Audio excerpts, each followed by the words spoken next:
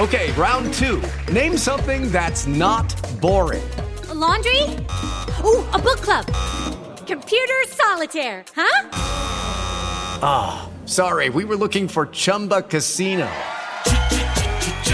That's right, ChumbaCasino.com has over 100 casino-style games. Join today and play for free for your chance to redeem some serious prizes. ChumbaCasino.com. No purchase necessary. Void where prohibited by law. 18+. Terms and conditions apply. See website for details. Judy was boring. Hello. Then Judy discovered ChumbaCasino.com. It's my little escape. Now Judy's the life of the party. Oh, baby, mama's bringing home the bacon. Whoa, take it easy, Judy. The Chumba life is for everybody. So go to ChumbaCasino.com and play over 100 casino-style games. Join today and play for free for your chance to redeem some serious prizes. ChumbaCasino.com. No purchase necessary. Void where prohibited by law. 18+. Terms and conditions apply. See website for details. It's time for today's Lucky Land horoscope with Victoria Cash. Life's gotten mundane, so shake up the daily routine and be adventurous with a trip to Lucky Land. You know what they say. Your chance to win starts with a spin. So go to LuckyLandSlots.com to play over 100 social casino-style games for free for your chance to redeem some serious prizes. Get lucky today at LuckyLandSlots.com. Available to players in the U.S., excluding Washington and Michigan. No purchase necessary. VGW Group. Void where prohibited by law. 18+. Terms and conditions apply.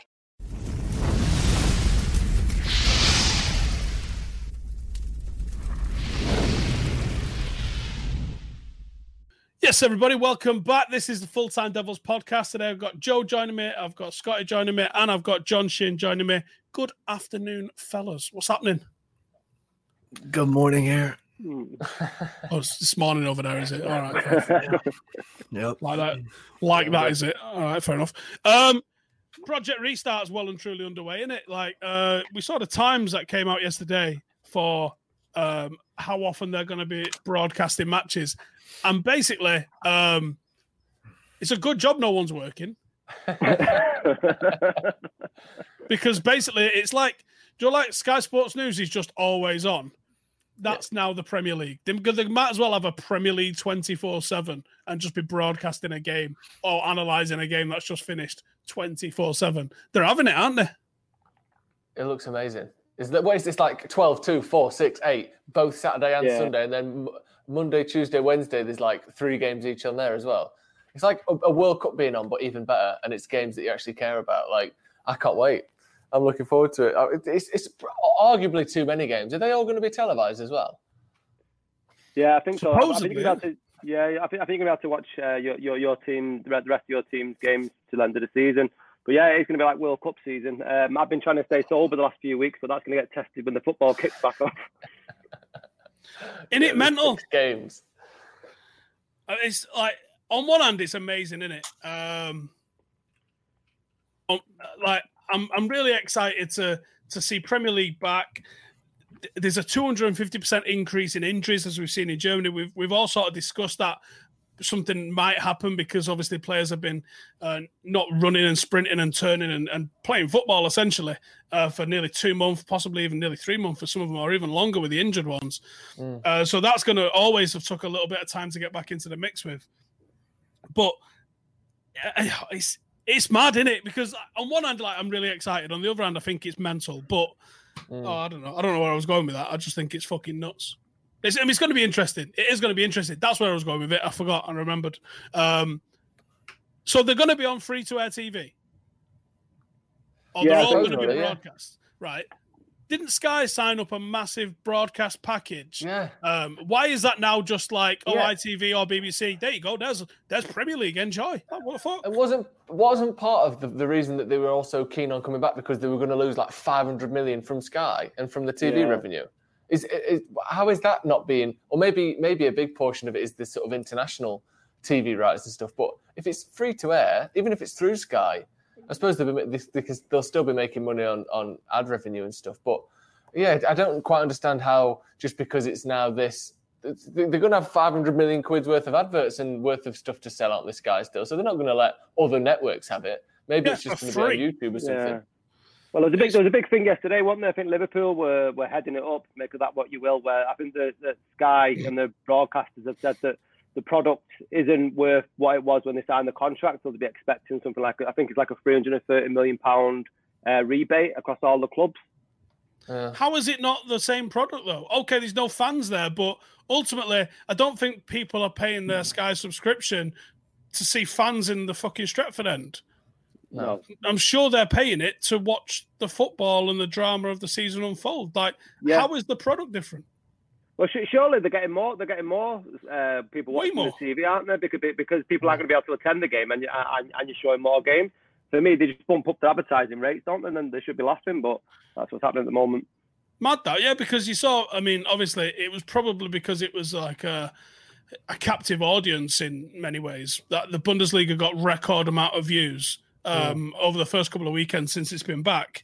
You would anticipate that the Premier League would also have that sort of thing. Like, most people are going to tune in worldwide. Like, I think at the end of the day, I think it just comes down to the all the parties involved coming to the bargaining table. I think everybody's, from my perspective, the way I just see it, just feels like they're just sick of bargaining. They're just kind of there's a side of them that must think like every party must think like, thank God we're at least getting a chance to finish the season. Thank God we're at least getting these shows back on. I think they're just trying to finish it with whatever they can get. I think they're just like scrapping off whatever they can get to just get this thing done. And like that's just how it feels like to me. How the hell are they going to broadcast games from 12 to 8? I mean, that's just well, the kickoff's at 8. It's 12 till 10.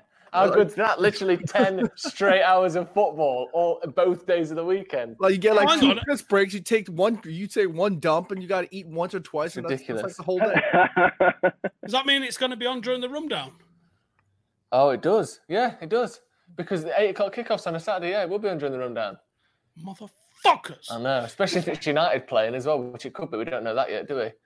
No, that's annoying though. Imagine if United are the 12 o'clock kickoff, we're going to be drinking at least 10 hours watching all those games, or 9 hours before the rundown even starts. Yeah, that sounds like a right nightmare. Yeah, exactly. Well, I did say that'll be fun, but I just sort of preparing myself internally a little bit. Yeah, have you seen any of the episodes of the rundown? They're just an alcoholic shitstorm, aren't they? They're just fucking absolute carnage. Do shots about every 15 minutes. One of them in particular was the amount of the percentage of the show that was remembered by the hosts is a lot lower than you would expect from any sort of professional endeavor. Yeah, we got Mingen. We got Mingen. We just got Mingen. Yeah, you were talking about the Tranmere one the other day. I'm looking for whenever you're doing the next one, invite me on. I love a shot of rum, mate. Done. Definitely. Fucking hell, yeah. Better than tell Jay to fucking sling it because he's just sitting there all sober. Was it the LASK game? Who was on camera for the LASK game? Yeah, it was me, you, Adam, and Jay, wasn't it? Right. So Adam was driving. Jay don't fucking drink. So there was only us two really having it, and I think I was sort of drinking for Jay and Adam as well, just because. Because I didn't even know he was on it, let alone anything else. That's when we went to the Fitzroy afterwards, isn't it? Oh yes, it is. Yeah. And you fell through that big cardboard box, like something from Takeshi's Castle or something. You just heard a massive crash, and you were head first through a cardboard box. That's the level of drinking you need to be doing while watching football. We need to figure out how we're going to do a watch along for these things. I mean, surely we'll be allowed back in the studio before the game start. If they're allowed to have matches on, we're surely allowed to be sitting in a fucking studio. You'd assume so, but BT are. Yeah. Primark will be back open in a couple of weeks. You should be allowed back in the studio if you can go shopping for cheap knickers. You know what I mean? Especially Primark as well, because Primark's like going to a fucking concert, innit? It's just it's hammered in there. Yeah. People, never has there been a quiet day in Primark. Just 10,000 people throwing their underwear at each other. It pretty much is like a concert, really, isn't it? Madness. John, do you have Primark in New York? That shit flew by me. I have no idea what you guys are talking about. I wonder what the equivalent is. Is it like a JCPenney or something? Okay. No, it's much lower market than JCPenney. It's more like a sort of. It can get lower than JCPenney. No, it's like a Ross, JCPenney, but dress for less, that kind of level, but worse than that. Wow. Do you want to go in and kit yourself out for a lad's holiday for £11 for 2 weeks? That's 4 pairs of sunglasses, 3 pairs of 3/4 length white trousers, so you can have your Leeds crest tattoo on the back of your calf out the whole time. Yikes. And then loads of vests that have got like sunsets on them. Yeah. Nailed it. Absolutely nailed it. Right. Speaking of giving Jay shit, we need to finish off on this because some of Jay's notes for this, I'm going to be honest, leave a little bit to be desired. One of his questions, which was a suggestion that we discussed, was there's quite a few on this day anniversaries, with it being like the back end of May and all. Fantastic time of year as a United fan to be looking at all our yesterdays because we've had some good ones. Jay asks us, what's your favourite end to a season? Fuck off, Jay. Well, I mean, obviously it's 99, obviously. But for sort of... No, it's no book, Joe! But for conversation's sake, what I will say about that season, I don't remember the game. Who was it the last game of the season? Leicester or Spurs or someone in the league? Spurs. I don't remember seeing that game. I only remember the Newcastle game from the season review video, and I have a brief memory of the Champions League final jumping up and down when we won. So for me, in terms of the whole experience and what I can actually remember, going to the pub, actually screaming, having a great night, all these things, actually remembering the games, I probably have more good memories from 2008, just because I don't have enough full memories of 99. So as much as it's a bit of a crap answer, it's at least some sort of conversation around it. But if you remember 99, that's got to be, there's no alternative really, is there? John, when was you born? 1992. Do you remember 99? Barely. I was 5, so yeah, similar. Scotty, do you remember it? I remember the hangover the following day. I was pretty pissed when we won it. You're a few years older than me, aren't you? I was born 81. Yeah, I'm 83. Yeah. So I remember it. I went to the Arsenal away at Villa, the replay and stuff. So that was the best end of the season. But I also remember the first league title in '93, the first Premier League in '93. And I think the euphoria in the city, while it was great at the treble, it was sort of like a sense of relief in Manchester when we won the Premier League for the first time, and obviously going into school the following day and stuff. That was an amazing. But yeah, it's a shit question, Jay. Do you remember the stadium? Because it was the first time I ever saw flags inside Old Trafford. Because I started going in 1990 and flags were banned. Because of the hooligan thing, you couldn't take a stick into the ground. Yeah. She was clearly going to ram it through someone's fucking eye. Like the first time I ever saw flags in Old Trafford was like whatever of May it was for that Blackburn game. We was on the Stretford end, and there was scaffolding behind us, which is fucking bananas to even think about because it was only the lower of the Stretford end. And I remember walking in. Football Italia was big at the time, wasn't it, on Channel 4? And I remember walking in and saying to me, Dad, it's like Italy. Because Italy had all the big tifos, didn't it? And like the opening sequences of Football Italia is all big flags and shit like that. And I remember just being like totally awestruck, just looking at all the flags. I don't know if I knew the significance of winning a league in '93 because I started watching, like 5-6 years old. You don't really have a fucking clue what you're doing. This is what me and my dad do. Like, this is a thing.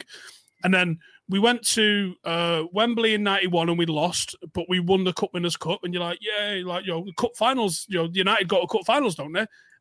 You don't know the significance of Cup finals when you're 5, 6, and 7. You just like it's a day out in it. And in '92 we had the Rumbelows Cup final, which we won. So another season, another trophy, and then you win the league in '93, and you're like, yes, but I don't know what the fuck that means really. At like 8 or whatever it was, you're like, cool, I guess. Like, I don't know. Like, I don't think you understand the significance. I think what I can remember of that day and the visuals of that day, I enjoyed what I saw, but I don't really know what I saw, if you know what I mean. Or I didn't really know. I reckon it was probably the 96, 97, 96 and 97 ones where I really understood winning a league, because by then I'd seen us lose a league. I mean, obviously, we didn't win the league in '92. We came very close, and I remember that block of like 4 games in 7 days that we played. We didn't win a fucking one of them, and we just totally fucked it up. But I didn't know the significance of what a league was. For me, it was like cups. Cups are fucking top, aren't they? Because you fucking, it's a knockout, and then you fucking got Wembley buzzing. So I think it was really like the 96, 97 season where I actually understood, oh, hang on, no, it's about the league, really. That's really what it's about. Yeah, was that was following Cantona's ban, wasn't it? I think was that 96, 97 when Cantona came back and then we won the league. See, for me, because I'm a bit older than you, I've got friends that are Liverpool fans. So when Liverpool won the league when we were growing up, I knew exactly what the comparison was when United won the league, because we had nothing to sort of celebrate. But yeah, I know what you mean. I think if you have, I hate when the term glory hunters come around, because you support, you can't help supporting a successful club.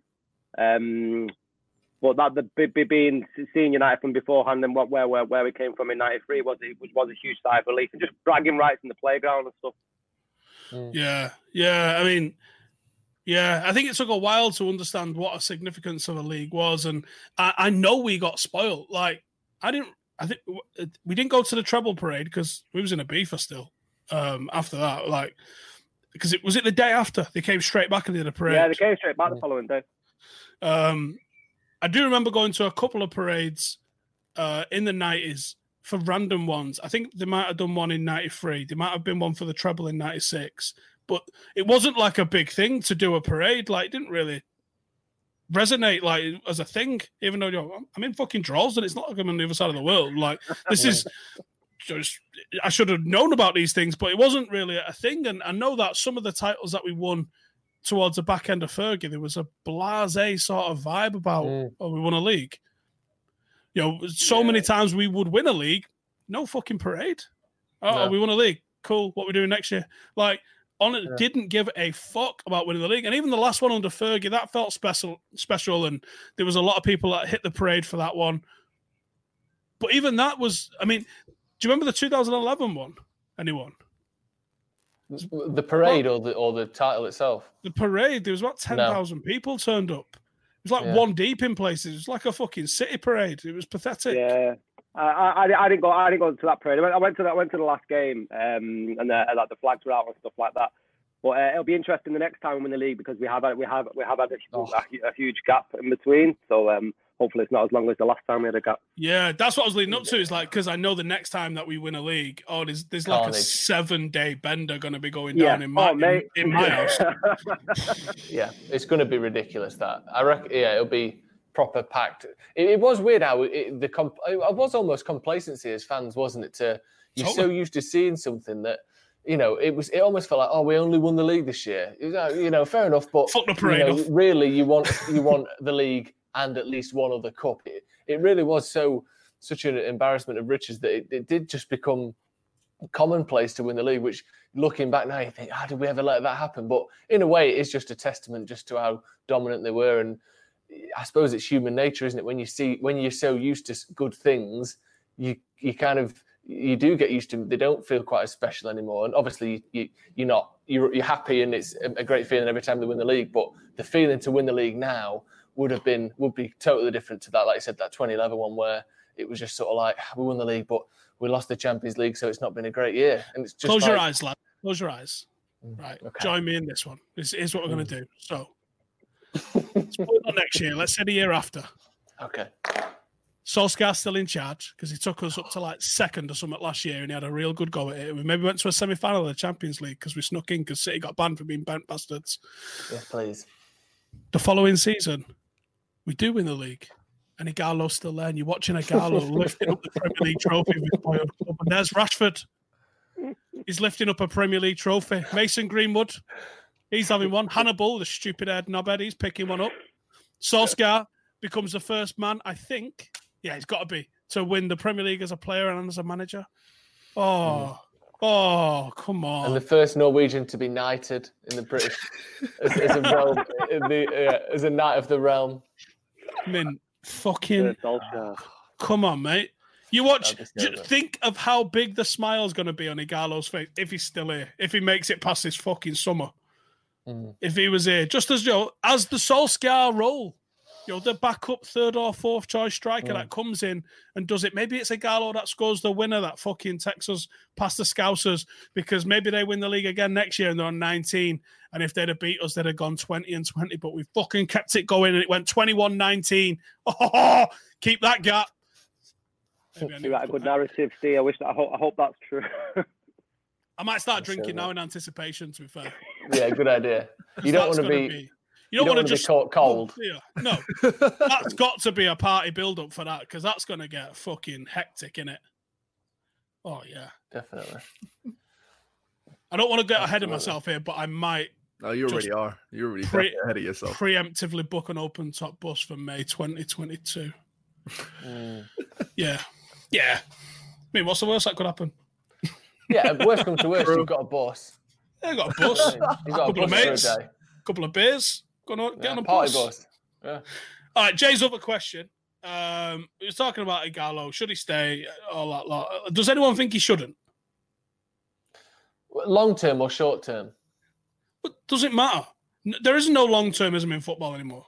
Well, yeah, but should we give him a 2-year contract? I would have a different opinion to should we try and keep him to the end of the season. I think it's based on what we were able to see in that short period. Everything else aside, details aside, if the question was just do we want it to stay or go, I think the answer is quite simple. Of course, we'd like to see him stay, given what he's already shown us. And then you start adding to the specifics, like how long is the contract, how much he's getting paid, how much is Shanghai going to get paid, et cetera, et cetera. Then it gets a little bit more difficult. But based on what we've just seen, I'd love to see him stay. Because there is a potential scenario where to get him from Shanghai, we are paying him like 250 grand a week. And then if you give, imagine we gave him a 2-year contract and next season he gets 3 goals in 30 appearances and he's on the same as Marcus Rashford. Then you start to have to question, was this a good decision? But in terms of the guy himself, how he's been, I think, I keep saying this, but the people have almost kind of turned him into this like mascot of United, where he's like, oh, look how much he likes being there. He's actually been really good. He's actually played really well. He scored good goals. He looked good in the big games. He could have scored a goal against Chelsea, but we won the game anyway. I thought he looked excellent holding the ball up against City. Obviously, he played well in the cup competitions, getting a couple of goals as well. I think on the pitch has been more impressive than this kind of like, it's good that he's a fan and it's good that he seems to be getting on with people and stuff. But I think if you actually just look at his performances, he's been really good, and that's been the best thing for me, how good he's actually been. But at some point, the money that they're offering him, there's reports this week that they're going to offer him, Shanghai are going to offer him a 75 million 3-year deal. So, nearly, 25 million quid a year or euros or whatever, dollars, whatever it would be. But United can't come close to offering that. And if they do, then I think it does start to get, towards. Well, that's what makes it interesting. Yeah. If they offer him $500,000 a week, which is roughly what that sort of equates to, and I'm not sure what the tax situation is in China. I think it's like, don't worry about it almost. If they're offering him that sort of cash and he goes, nah, but I'll stay at United for, even if it's 150, fucking hell. I don't care how long the contract is you give him. You give the man that's willing to do that, especially, like you said, not because he's a United fan, not because he smiles when he's arriving at training, because he's a fucking good footballer that offers something totally different to what we've got. And if you are going to go look at Josh King and you do want to look at, I don't know, Arnautovic or fucking Mandzukic or any of these, every single one of them is a risk. Every single one of them is the potential to have a personality clash with the coaches or any of the other players. They might not fit in. They might not like the area after they fucking arrive here. Why risk that when you've got a guy that clearly doesn't fucking have any of those issues and fits like a bastard glove? It makes no sense for me. 20 million is nothing. Like, we've probably wasted that on fucking Sanchez while he's been at fucking Inter. So fuck it. Yeah. Good point. Should do a swap deal for Sanchez for Ighalo. But I definitely keep Ighalo money dependent. I think, like you were saying, Joe, his goal ratio, I think he scores every 70 minutes. I think it's coming. He's got 2. He's got 4 and 8, hasn't he? But every 70 minutes he's conceding a goal. But yeah, there are risks with anybody else we bring in. And I think that what the best thing to do is keep Ighalo if we can keep it to January, and then build on that rather than do the replace and get like for like. I mean, we are bringing Sanchez back, aren't we, in the summer? Are you lads excited about that? Maybe that's Solskjaer said he's got a point to prove. I think that's Solskjaer playing the game, isn't it? Yeah, for sure. I think that point to prove is probably about 4.2 million, whatever we're going to get for him when we sell him, rather than any point on the pitch. He's going to say, he's not going to say, yeah, he's shit. We'll take pennies for him, is it? We're going to try and get some sort of fee for Sanchez, but I can't imagine he's in the manager's plans on the pitch. Surely not. I mean, if we can get a deal, if we can strike a deal, where we throw in Sanchez in that mix, where we send him off to Shanghai, we're not going to be able to we're not going to even want to come anywhere near that 75 million figure that Shanghai proposes. But let's say we get a deal somewhere around that range where we agree to something, we send them Sanchez, and we potentially keep a low risk, decent footballer in Odion Ighalo. In current situations, that's a hell of a good investment, especially if he's going to give you good returns. And on top of that, I think, Steve, you mentioned it before, the words fitting in is perfect. I mean, he not only does he enjoy it, he looks to be syncing well with the other lads. I think it's just a perfect all-around scenario, as long as the fees aren't ridiculous. If we can get him if we can get him locked in here, I think it's potentially it's going to be one of those like underrated, quote unquote, re-signings, if you will. I think United are moving away from the Galactico model. I think that's why Sanchez has been chinned off. I think that's partially the reason why Lukaku got chinned off, possibly the reason why Pogba's going to get chinned off. I think I'd be very surprised if United offered him like 300 grand a week to stay and be the fourth choice striker. I don't think they could justify that. Mm-hmm. And if that's end up why he goes, because he's like, well, they're offering me that, I'll do it for half that. And United are like, well, that's still too much, to be honest with you, pal. Fine.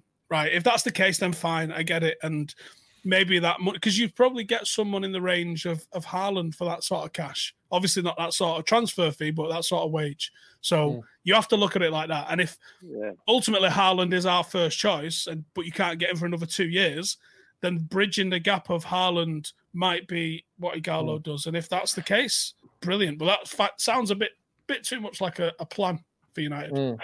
And I don't think as well you can particularly begrudge Ighalo if he was to sort of go, you know what, the money you're offering me is obviously great money, more than most people would ever hope to earn, but the money that China are offering me, Shanghai are offering me, is enough to change my family's life for another generation, rather than go, you know what I mean?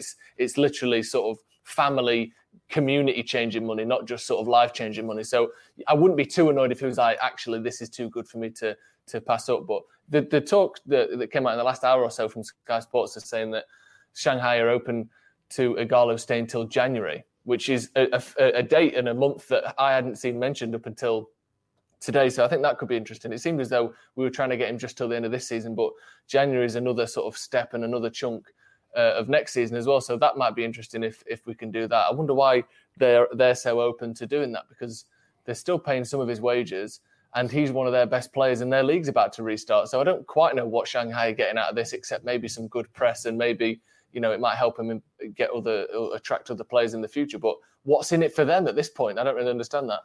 There's also the thing that supposedly foreign nationals aren't going to be allowed back into China until October, which might throw a bit of a spanner into the works, in which case maybe it's posturing from them, knowing that they can't bring him back because of the restrictions on travel. Maybe they're going, well, we're going to offer him 75 million over 3 years. And everyone's going, what? No, you're fucking not. So maybe it's posturing of them to say, this. Look how much we wanted him. We was prepared to offer him that. So maybe we don't get 20 million, maybe we get more. But aren't they bankrolled by like some unbelievable businessmen out there? I'm not sure. But they're placing limits. What do you mean you don't know the Chinese Super League? What the fucking hell's wrong with I don't know it particularly well. But you hear all these rumours of foreign nationals aren't allowed to come back. But obviously he's got a contract of employment with a Chinese company. I wonder, does that not affect, you know, it's one thing's tourism and stuff like that, but isn't he a resident on a green card or a visa, or however it works, with a contract with an employer there? I wonder if that makes a difference. Also, there's rumours of aren't there contract caps and salary caps and stuff? They're about to come in. 3 years doesn't really seem to fit with much of a contract cap to me. Not allowed to buy new players, so that might throw a spanner into the works of trying to send Sanchez there. Yeah, what I'm saying is there seems to be a lot of rumours and misinformation that is either mistranslations or people sort of, like, no offence, but like us, sort of half hearing things and saying stuff, and you read stuff in the paper and you think, that doesn't sound right, there's this coming in. I'm never quite sure the state of play over there, but January. I think if we could keep him till January, like Sky Sports are saying, I think that would be an excellent addition, definitely.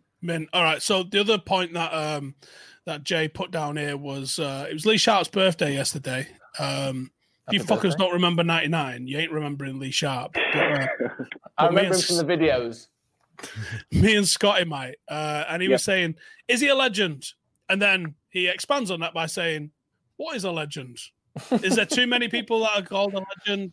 Does it win a few trophies, score a couple of important goals? What makes a legend? Because I used to say there's only one, me. I used to say United have got one. Because otherwise, everyone who ever played for us is a legend, and that doesn't feel right. Like, for me, Bobby Charlton was a legend. Left us as all-time leading scorer for United, for England, won a Ballon d'Or, won the World Cup, won a Champions League, won the league, won the FA Cup, was a Busby Babe, survived Munich. Literally, a fucking Hollywood career, if ever there was one. That's a legend. Anyone else played for United. That's all you need to say. You don't have to come up with a fucking crazy word to describe them. Like, I've got Fabian Brandy on my podcast in a minute. What, do we call him a fucking legend? Like, I wouldn't have thought so. You know what you should do, Steve? You should ask Jadinho that question. I think the word legend is so different amongst the different eras. Like, just even amongst your era versus my era, the word legend resonates so differently. Recently, I mentioned it.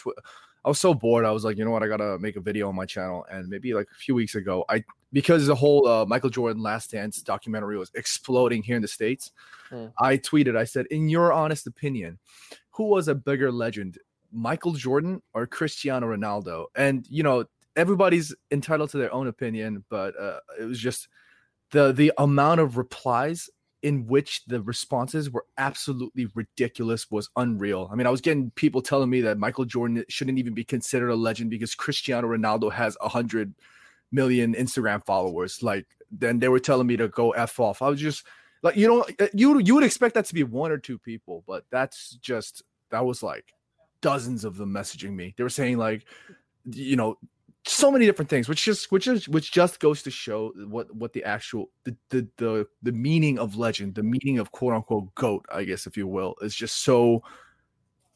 stretched. Whoever you ask, yeah, I think it's been diluted, hasn't it, over the years? What actually falls into the term of legend, and for me, I think you need to have, unless it's glaringly obvious, like your Ronaldos or your Messis.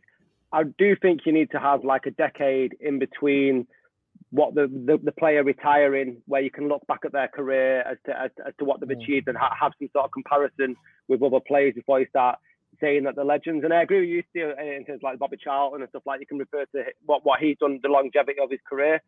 But nowadays, like people would say Eden Hazard's a legend for Chelsea or whatever, but he's still playing, and I just think it's very premature. And I know Jay was asking, is Lee Sharp a legend? And then for me, he lost his legend rights when he signed for Leeds United. A valid point, undoubtedly. But then it brings up so many grey areas with everything, because nothing's ever that straightforward.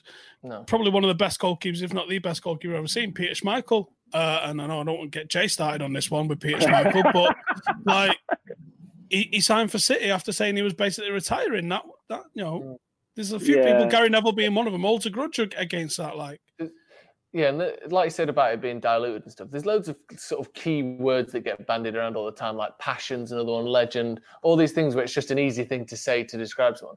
I think there are more than one. Obviously, I think Bobby Charlton definitely is a legend. He's probably, like you said, the most quintessential legend you could possibly have. Like, it's the benchmark, that, surely. Yeah.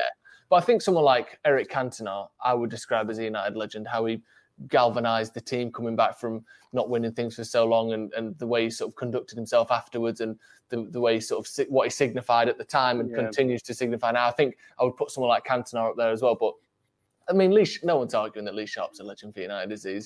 I think you have to be one of the standout players in a successful or at least important time, and then you have to have a sort of a feel and a gravitas and a community or kind of club involvement afterwards that gives you a status above other just good, like Rio Ferdinand, someone like that, was one of the best players in the best period we've ever had, or one of the best periods we've ever had. But I wouldn't quite say he's right on the cusp, But I think when you're really taking everything into account, I think there are quite a few players in that. You look at Rooney, you look at Vidic, you look at Evra, you look at, like you said, Schmeichel. You kind of think, would it be a sort of a club legend? I think there's a sort of an echelon just below that United are fortunate enough to have probably a dozen people in because of how successful. Fucking a dozen? Yeah. Well, I start reeling off some names right now, and you're just going to be like, yeah, okay, got to be in it. It was like, I mean, is Ryan Giggs a legend? I mean, we're fighting if he ain't. Yeah. Like, I can't remember who I was talking. It was like my granddad or my dad and someone, and I was like, no, it's Bobby Charlton, that's that. And my granddad, I think, was like, well, about Duncan Edwards, and you're like, okay, Duncan Edwards. You're like, okay, what about Robbo? And you're like, okay, Robbo. Keno. Fuck's sake. You're like, there's been that many unbelievable players that transcend. Yes, I mean, Ronaldo's an interesting one for me. For me, he's a legend of the game, but I put him down as a Real Madrid legend and not a United legend. He might be the best player I've ever seen in a United shirt. But that doesn't... I think legend has to transcend footballing ability. I think, like you're saying, it almost be ambassadorial for the club. And I think Solskjaer's a legend at the club, not just because he had a fucking tap-in 99 or something, right? It's nothing to do with that. It's to do with, if I could bring you to Charlton away in 2007, right? Or 2006. He scores a goal and turns to the fans and starts doing that to the fans. It's a small act, but it represented the relationship Solskjaer had with the fans. And that was why he was a legend. Paddy Evra, you can probably throw into the legend mix because of the relationship he had for the fans and the football team. It has to go beyond that. That was why there was always a question mark with Rooney for me. When you start looking back on Rooney's career and you go, all right, he's ended up as United's leading all-time goal scorer. He completed football. He's won literally everything. He's a fucking legend, isn't he? Let's be honest with ourselves. But there was always a question mark because there wasn't a connection. I see some fans that are non-local fans that have got, of course, Rooney's a legend because for them, he was the icon of that decade, of that era of Manchester United. But I think that there is a disconnect at times. And sometimes there has to be something tangible in terms of the relationship. And it felt like a job at times for Rooney. Probably why someone like Ander Herrera was taken to a bit easier. Why someone like Odion Ighalo is taken to a little bit easier. Because it don't feel like a job for them the way it felt like with Rooney. He was extremely professional in a lot of aspects. But also didn't quite... He's always like at arm's reach, wasn't it? I think Rooney's underrated as a player on the pitch. I think he's the best English player other than Paul Scholes in my lifetime. But I think, in terms of the legend is a different thing to world class or best of his generation or all this sort of thing that you could say about Rooney without any doubt. But there has to be a kind of an attachment and a back and forth, like you said, where they represent more than just what they do on the pitch. And Rooney never quite felt like he did represent more than what he did on the pitch. Like you said, the thing about the letter that he put out and he tried to leave multiple times and all that sort of stuff. Even though he's the top scorer and England's top scorer, he doesn't quite have that same kind of emotional connection to him, do you? No, and I think a lot of people can't separate the two because Wayne Rooney, the footballer, might be one of my favourite things to have ever witnessed in a United shirt. At times, it was amazing watching Wayne Rooney, but you got to be able to separate that from the man. The man, I don't think I don't think he fully bought in and went in. I mean, you could see the difference when he went back to Everton. He's an Everton fan. And to be honest, I appreciate him not lying to us about his true feelings, but you could feel it. Like it was tangible. You could, it was there. Like you could feel that he wasn't fully committed with everything. And that's fine, I guess. But it does take something away. Right, I think we could probably go on for hours on that, to be honest, because the legend debate is there's no answer to it. It's a pure opinion thing. But you could just go on forever, couldn't you? Yeah, but just to add on that, sorry, like when I was younger, like when I was first when I was in college and I think I was watching every single Premier League game I could get my hands on while I was skipping classes and everything. It was, for me at that moment, I was very I guess expressive without reason. So when we were discussing, when people used to ask me, what qualifies a legend in your dictionary, I would say Scholes all day, but I would also throw in the name like Ji-Sung Park, and I used to get eyebrows raised like tenfold. And I get that. And now I get that. I sit here saying, oh yeah, maybe I'm not sure if legend is the right word, maybe a cult hero or something like that. But back then he was a legend in my eyes because he transcended his impact on me post his career or post Manchester United. And it was just, he was such an important, both Scholes, I can throw dozens of players, as much as I'm sure you guys can as well, but players like Paul Scholes, players like Ji-Sung Park, players like Rio Ferdinand, they play such an important impact in my personal life, just not as just footballers, but, you know, obviously in conjunction with what they did on the pitch, but what they did for me here was so important to me that for me they were considered legend. But you know, I think, you know, what you were saying, Steve, like it's just the qualifications, the dilution of the word. I think all that, you know, if we can sort of narrow it down, I think the word legend just definitely gets thrown around a lot more easier. But for me, like, you know, Ji-Sung Park was a legend in my heart. Like it's just, that was one of those things. When you see the teams that play in the Legends games as well, that doesn't help. No, yeah, and it's like, yeah. But Quinton George, I'm not legend for you, Steve. Yeah, I think part of it is, you know, the whole, everything has to be sort of concentrated down to a single word, a catchphrase, a soundbite, a goat, a legend. And I think a lot of it is social media and Twitter, of how the opinion you can have on a player has to be fit into 140 characters or whatever it is. Everything has to be... It has to be absolute. And it has to go in a line, tiny single this. Yeah. Start one, bench one, release one. Everything has to be a sort of a social media kind of money grab, screen grab of a way of opinion. Pick one, or who's the best. Yeah. I don't know. I don't walk around with a rank of everything in my head. Yeah. Like, I have like pools of things I really enjoy. I don't really go, oh, that's my favourite, fuck the rest. No. You know what I mean? Yeah. Yeah, just I think that has put and also everything has to be slightly more controversial and slightly more of a loaded question to get retweets, to get replies and comment. What are you on about that? That's stupid. Everyone has to have upped their opinion and strengthened it by 2 or 3 times so that it sort of captures people's imagination on social media to the point where you're either a legend or you're shit. So then everyone that was ever any good gets labelled a legend. Yeah. Right, I'm gonna wrap it up there, but before we go, I'm gonna just say, Tony Evans, lay off the fucking glue, lad. Man's out here fucking telling everyone that Steve Nicol was better than Maldini, and doubling down on it. Not like, oh yeah, it was probably a bit of a fucking wild one. He's literally out there saying because he was more versatile, he was better than Maldini, which clearly means John O'Shea's better than Messi. So I'll leave you on that one, shall we, for a fucking soundbite. Tag me when you clip it up. Right. Make sure you go and check out Scotty and Motty, which is a new podcast that Scott has got with Jay talking utter shit. Have you done the call centre one yet? Not yet. Yesterday we got into the discussion of proper manx and why Noel Gallagher's a fucking plastic mank. And I've been getting shit all morning on social media about it. Check Scotty and Motty channel. Sorry, mate. Because he got any sort of cash in the bank whatsoever, he fucked off to North London. That's exactly the soundbites on the Twitter page now. It's pretty much, he lived in Burnage till he was about 18 and fucked off as soon as he got any money. And now he's the poster boy for what being a Mancunian is supposed to be. So, Scotty and Motty channel. Yeah, Joe, I'm going to fucking have to wade in on that, I think. You are more than welcome. Oh, yeah. Yeah. What? All right, yeah. We can fucking end up going to do another 2 hours here. There's something happening up there, Joe. Make sure you check out Joe on Stretford Paddock, and make sure you go and see what's going on with John Shin, who is now the most popular John Shin on YouTube. That's still the case, isn't it? Yes, sir. Yeah, fuck John Shin. You fucking beat him. Right, cheers, everyone. Make sure to subscribe, and hopefully football will be back soon. See you then. Sports Social Podcast Network.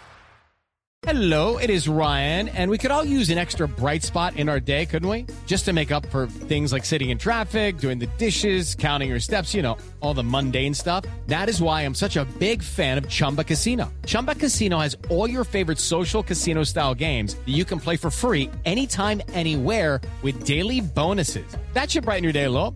Actually, a lot. So sign up now at ChumbaCasino.com. That's ChumbaCasino.com. No purchase necessary. VGW Group. Void where prohibited by law. See terms and conditions. 18+.